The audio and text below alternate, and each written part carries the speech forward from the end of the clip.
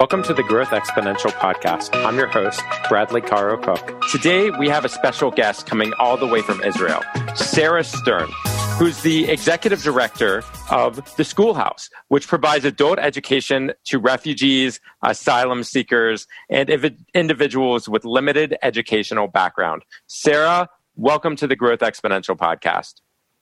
Thank you. It's so good to be here. It's great to have you. And I'm so curious, you're in Israel. Can you tell us about your personal background and what brought you to The Schoolhouse? I came to Israel actually when I was younger. When I was 12 years old, I made Aliyah with my family. What is Aliyah?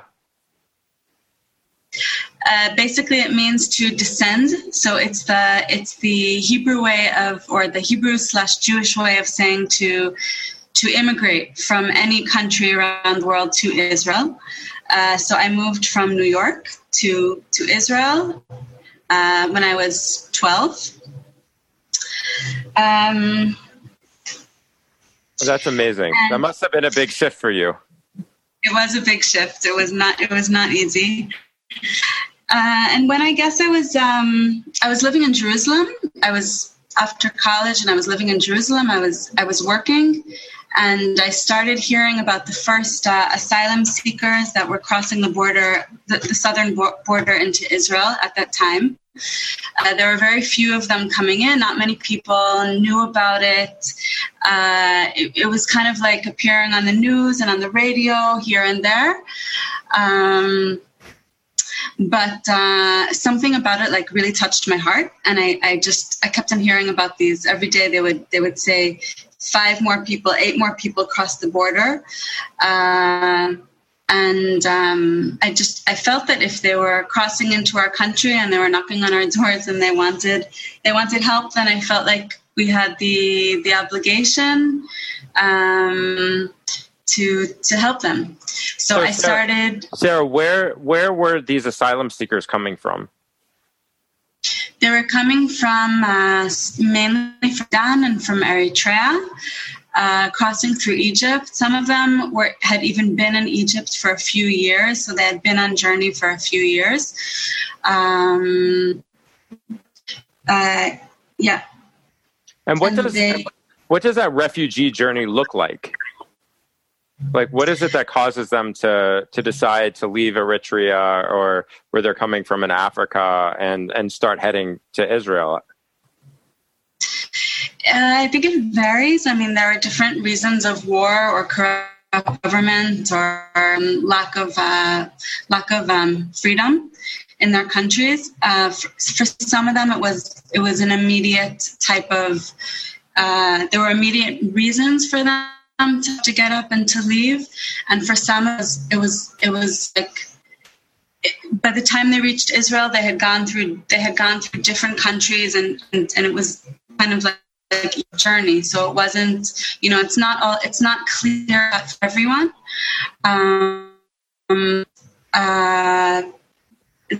They certainly get up and take the dangerous journey by foot. Usually, there has to be a very good reason, and so they start. Many of them had already been. Some had been residing in. They start crossing into Israel. Israel doesn't really know what to do with these people, and there really was no help being provided. There was no government help, and the only assistance were good individuals or some, organizations who were providing basic needs and for these people. So you saw this, and you were driven to make a difference. How did that happen? What did that end up looking like? Well, at first I just tried to find out different people who had already started being involved, and I was asking help and what can I do to help. At that point, I was living in Jerusalem, and there were no refugees at that point in Jerusalem. Traveled to Tel Aviv. There were these huge shelters of people, just hundreds of people living in the shelters. So it was just to bring food or try to bring clothing. Some were living in Eilat. There were kibbutzim that were accepting them in Eilat, down south. And then at a certain point, I remember I by chance met this girl who was on the street, and she said to me, and she knew I was looking to help, and she said, "Oh, by the way, a group of Sudanese refugees were brought to Jerusalem." So I quickly, I right away involved. Honestly, I thought that be helping them with bringing them food, bringing them clothing, all those basic needs. But what had happened actually was that a hotel company had accepted this first group, had agreed to accept 25 Sudanese asylum seekers to give them jobs and to give them a place to live. So they had a place to live. And when I asked, what can I do to help? They said, we want education. And that was the first, so that was basically one of the first steps into meeting these, new strange people that had entered our country. And so they wanted to learn Hebrew. I started meeting with them once a week. Me and a few other volunteers, we got together. We started teaching them Hebrew once a week. And just through the weekly meetings, just a lot of other issues started coming up, things that just probably any new immigrant in a new country would have to deal with, but because there was no assistance for them, they had no one to turn to, and we were the locals that they were meeting once a week. So we began really in Jerusalem forming this network of help and assistance, of anything from finding furniture to helping with getting children into school or speaking to their landlords or looking for jobs or making sure employers paid them their jobs and paid them their money. And throughout all this, I started more and more involved, but I kept on hearing again and again, we want education. And so eventually that was, I guess, the start of the schoolhouse. Wow. And how many refugees and asylum seekers are you serving now in the schoolhouse? So the schoolhouse eventually was established in 2012. We started with 5 students. We opened the first class with 5 students, and now we have over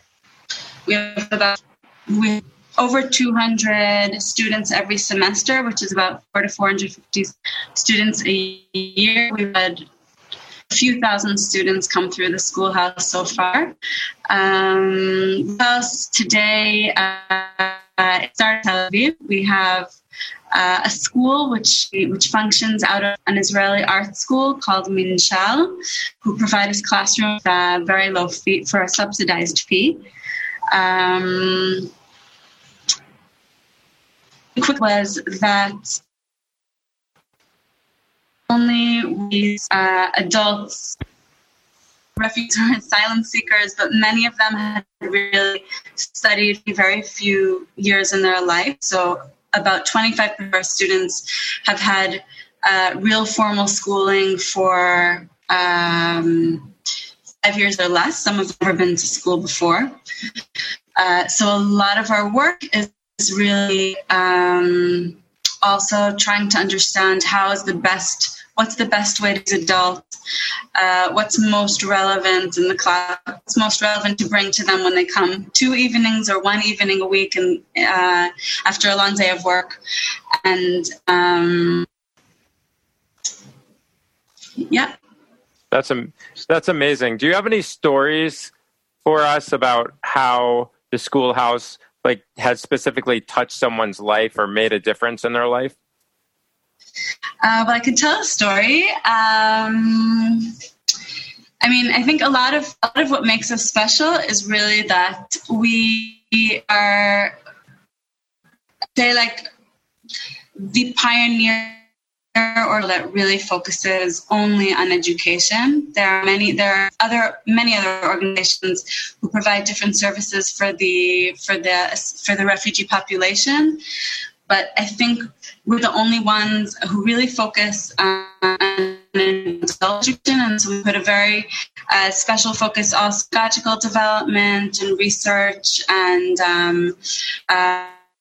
ourselves in that, and really making the connection between the student and the material that we're teaching. But there was, I don't know if there was a detention center in Israel called Holot that was set up in 2006 for a few years, where the government would send asylum seekers, a few thousands at a time, to this detention center. Terrible place. It was like a group of care all the way down in the south, very far from, at least an hour's drive from like the nearest city.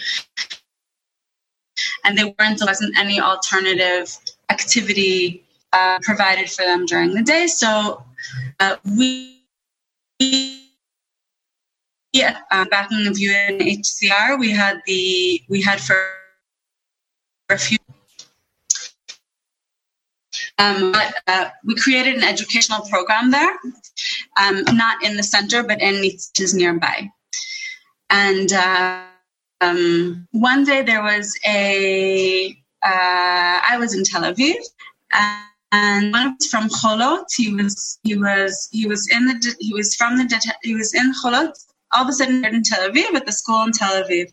So I said to him, "Wow, his name is Asmi." I said, "So nice to see you." And we were talking for a few minutes, but I was thinking to myself, okay, I know that he has, when they left from Holot, they let them out for like 24 hours. And I was thinking, with the time travel to come all the way to Tel Aviv, he came especially here to see us and to go back. Maybe there's a reason. I asked, is there a reason that nice to see you, but is there a reason that you came? And he said, no, I really just came to be around good people so that I can take what I get from them and bring it back to others. Wow. So, I mean, I think like with a lot of like, we pride ourselves in that we really put a focus on education and skills and taking into account the background of our students. But a lot of, I think what we give is also really being a community, and there's a lot of like self-development that happens at the schoolhouse. There are a lot of relationships between teachers and students, and a lot of hope for the future. That's amazing. That's really amazing, and especially since here in the U.S. we're facing a lot of asylum seekers and refugees and those things. So I'm sure that so many of us can very much relate to the important work that you're doing, because education and that support really is key. How do people get involved? You're all the way in Israel. Like, how do people in the U.S. or other places in the world, how do they get involved with the schoolhouse? Okay, so if you're outside of Israel, first of all, if you ever come, then you're welcome to come visit. We have a Facebook page and we have a website. We're actually putting together now a special program. It's called the Schoolhouse Experience, which accepts groups or big groups or small groups to come experience with our students. So this is also good because it supports us. There's a price and not a high price, but it will also help support our work. I have to say that our students pay tuition. This is important to say, which supports about 50% of the school.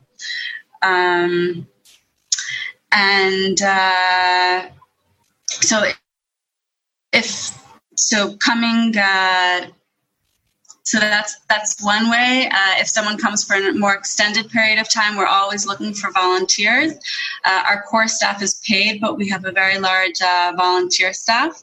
And actually, we're soon also launching a campaign. It's called Give the Gift of Literacy. It's towards Rosh Hashanah, in light of providing a new start and a new beginning to someone. So literacy is not only the ability to read and to write, but it's also what you do with what you do with your with the skill of reading and writing, and it also includes digital literacy.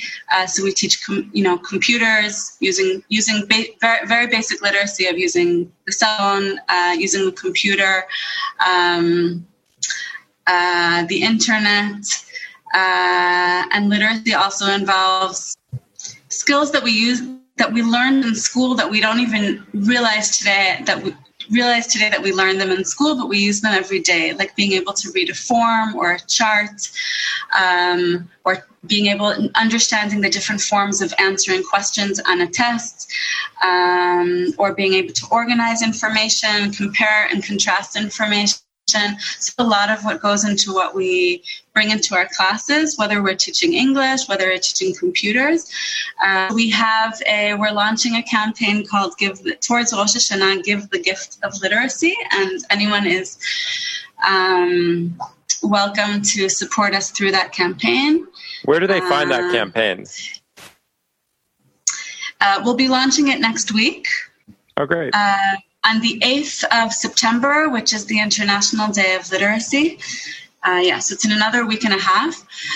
You can find us on Facebook or on Instagram under the Schoolhouse. And that's remarkable, and it's so exciting. How long will that campaign be running until? It'll be running from the 8th of September until the 27th of September. So it's exactly from the International Day of Literacy until right before Rosh Hashanah. Oh, that's great. It'll be about 3 weeks. Yeah. And then are there also other opportunities to donate online to support this cause on the website? Yeah, sure. On the website, we have a donation page, and we're Excellent. happy for any. Thank you. What? That's very exciting. I really, Sarah, I want to thank you tremendously for being on the Growth Exponential podcast. Sarah Stern, the executive director of the Schoolhouse. And I wish you tremendous success in all of your worthy endeavors. Thank you, Bradley. Thank you so much. You've been listening to the Growth Exponential podcast. If you know a nonprofit professional that I should interview, email me at bradley@growthexponential.org.